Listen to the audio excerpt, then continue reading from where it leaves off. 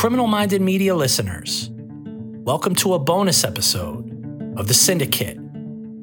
We plan on releasing a few of these bonus episodes and a season 2, so please check your Syndicate podcast feed. In this interview, we sit down with Marley Fogelsong, a neighbor to the Dunlaps, who actually witnessed the disputed cash drop that was used for the defense of John Adamson.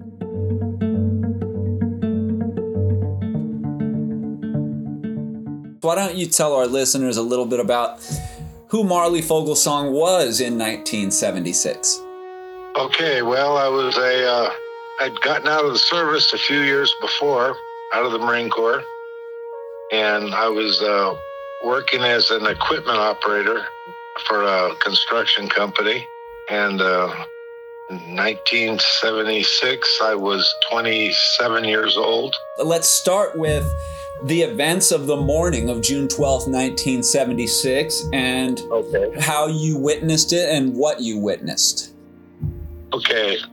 I lived at, Max Dunlap lived at, I believe, 915 East Bethany Home Road, and I rented the house next door to him. I was renting it. And on that morning, it was early in the morning on June 12th, I was going to work.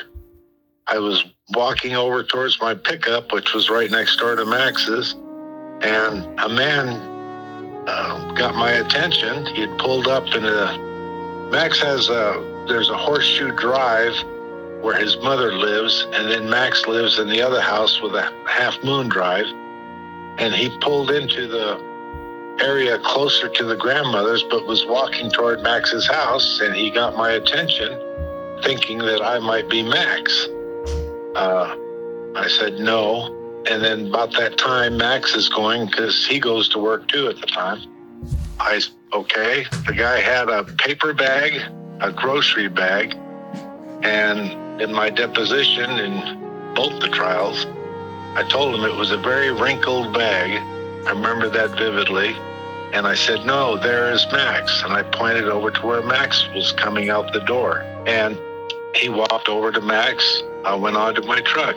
And that was what I witnessed on that morning. I couldn't see his license plate from where I was because he's to the east of me is where he parked his car by Max's mother's horseshoe drive.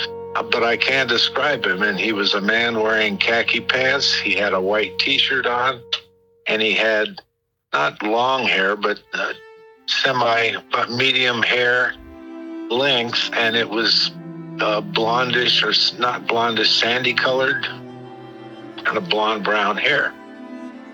And that was what I witnessed. And when I never paid much attention to it. Then later on, it came out in the paper, and I was reading the paper with Sandy, Max's daughter, who I'm married to now, and Sandy's mother, Barbara. They were reading the paper, and they said, hey, there's a man that Max said came to the house and brought a bag that had money in it. And I said, hey, I remember that guy. I didn't know him. I don't think Max knew him either. But anyway, I said, well, I remember seeing that guy. And so then it all came out. Yeah, I remember that day when he came. That's how that transpired. Wow, I wasn't aware that you actually interacted with this gentleman as well. Well, we didn't speak much, but he said he looked at me and he said, Max, because our houses were very close to each other when I was renting. And as a matter of fact, Max owned a bunch of buildings over there. And this house is right within spitting distance almost where Max's front door is to his house, to where my truck was parked. Later on, they hypnotized me. They sent me to, I think, either UCLA or USC. And I flew over with John Sullivan, and they hypnotized me. That was a friend of Max's. And I described, I guess, everything in that hypnosis thing the same way I saw it. But I could tell the car. It was a sedan. I believe it was a 4-door. And that was about it as far as the hypnotist went. Then they gave me a lie detector test, which I passed. Don Devereaux and Lake Headley were both witnesses. They gave me the lie detector test, actually. Oh, and, so they approached you. That was probably starting around 78 or 79 when Lake was hired by the Max Dunlap group to take a look at the facts of the case, correct? Yes, and they had a lie detector machine, and they gave me a lie detector test. And then I ended up testifying in both the trials over that. And there were other things that happened in regard to Max. He was in solitary confinement at the time in the county jail, and he had communicated with a guy that used to bring his food, a trustee, and he said, "Hey, I've got a future son-in-law that because the guy needed a job, I guess. He was getting out of prison and the county as a trustee, and so he sent this man over to where I worked, and we hired him. I asked my boss, hey, here's a guy, my boss had a nursery along with a grading business, and he said, well, maybe, Max told this guy to come see me. Mm-hmm. So he did. We got him a job at the nursery. So he worked there a few months, and then they didn't need him anymore or something. He was like a temporary, but he was very polite, nice, and he thanked me for getting him a job. And I never saw him because I worked in the other department of the business, the grading and excavating business, but I'd see him occasionally. Anyway, I got his last check from Bud. They laid him off, and so I gave it to him. He thanked me, and then he ended up going back to Chicago, and he killed 2 people. I think it was execution style.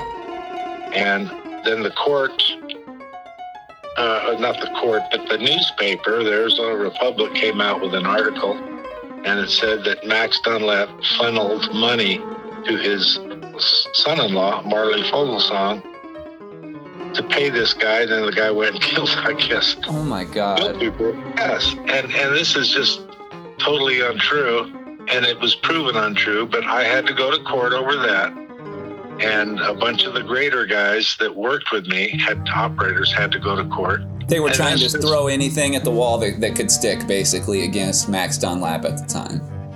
That's exactly true, and that's what that was, and it was all bogus and a farce, and it was proved out. Another thing, and I'll throw this in, and it didn't concern me, but during that trial, Judge Thompson's daughter committed suicide during the first trial. Mm-hmm. And she lived in Tucson, committed suicide, and then the paper came out. I don't know if the court was involved in this, but the paper came out with an article saying that they thought that maybe Max had ordered a hit on Judge Thompson's daughter. Oh my God. And Max was in solitary confinement at the time. But anyway, and wow. that just got brushed over and just like nothing. But as far as defamation of a character, my gosh. Oh, they assassinated his character from the jump, yeah. Yeah. Wow. But anyway, basically that's my story. Okay. I did describe the man in detail. I did it in both depositions. I was always ready to take any kind. If they want to give me one, the police, give me a lie detector test, go ahead. I don't care. And I'm glad you brought up the police, because did you ever approach the police with this information? Did they ever come and speak to you, or was this something that they almost didn't want to know about? I know in speaking with Don Devereaux, he told me about an incident with a police officer who witnessed the same thing you did, who basically left town in the middle of the night with his family because of what he had witnessed. Did the police just try to brush everything you'd witnessed under the rug? Pretty much, although there was some construction work going on I think Max owned several acres behind the house where I lived. And I rented it from him, and I paid him $165 a month, just like clockwork, the time I lived there. And they had someone back there, and the police were back there. They were watching his house from every angle they could. And anyway, all my guns were stolen, and I got robbed. It was just stuff like that. beyond coincidence, some of this stuff. But the police, I talked to them in court, or they deposed me, of course, when I went down to the lawyer's office, and they had the people there, prosecutor and stuff. And they deposed me a couple times. And that was it, though. They never... They had their theory, and they didn't want anything that was going to potentially cause problems for their theory. That's my opinion. That you're exactly right. They didn't want to change the theory that was given to them by, well, you know all that. Yeah. And so they just wanted to go with that. Yeah. And incredible. Now, something else, and I know, Phoenix PD had their motives for what they were doing, but with what you provided, especially the fact you testified in court in both trials, outside of Don Devereaux, were you ever approached by anybody from the local media, namely the Arizona Republic, to talk about what you'd witnessed? Never. So the only time they ever printed your name in the newspaper was when they tried to connect it to the ex-con that you guys had given a job. That I hired, yes. That's right. I mean... That's the only time. And yet they were watching our crews. We know that for a fact. My boss's crews, they were watching us on the jobs. I don't know why, for whatever reason, undercover policemen. And they seemed to know quite a bit about me. But they never came to get your side of the story about what you did. They never came and talked to me personally, no. Wow. No. One or two more questions, because I told you I'd only keep you about 20 minutes. But, around this time, so the morning that you witnessed the money drop, had Max's name already begun to surface locally? Were you aware of... Oh, yes. Yes, okay. I was. And were you aware of a police presence in your neighborhood at that time? Yes, I was. I was walking out back of the house, and on occasion, there'd be one or two back there that were plainclothesmen. Because, like I say, Max lived behind his house, there was maybe 5 acres or something. Mm-hmm. And then behind where I lived at the school, I think it was 5 or 6, maybe 7 acres. And there was old buildings there. I'd walk around sometimes out back.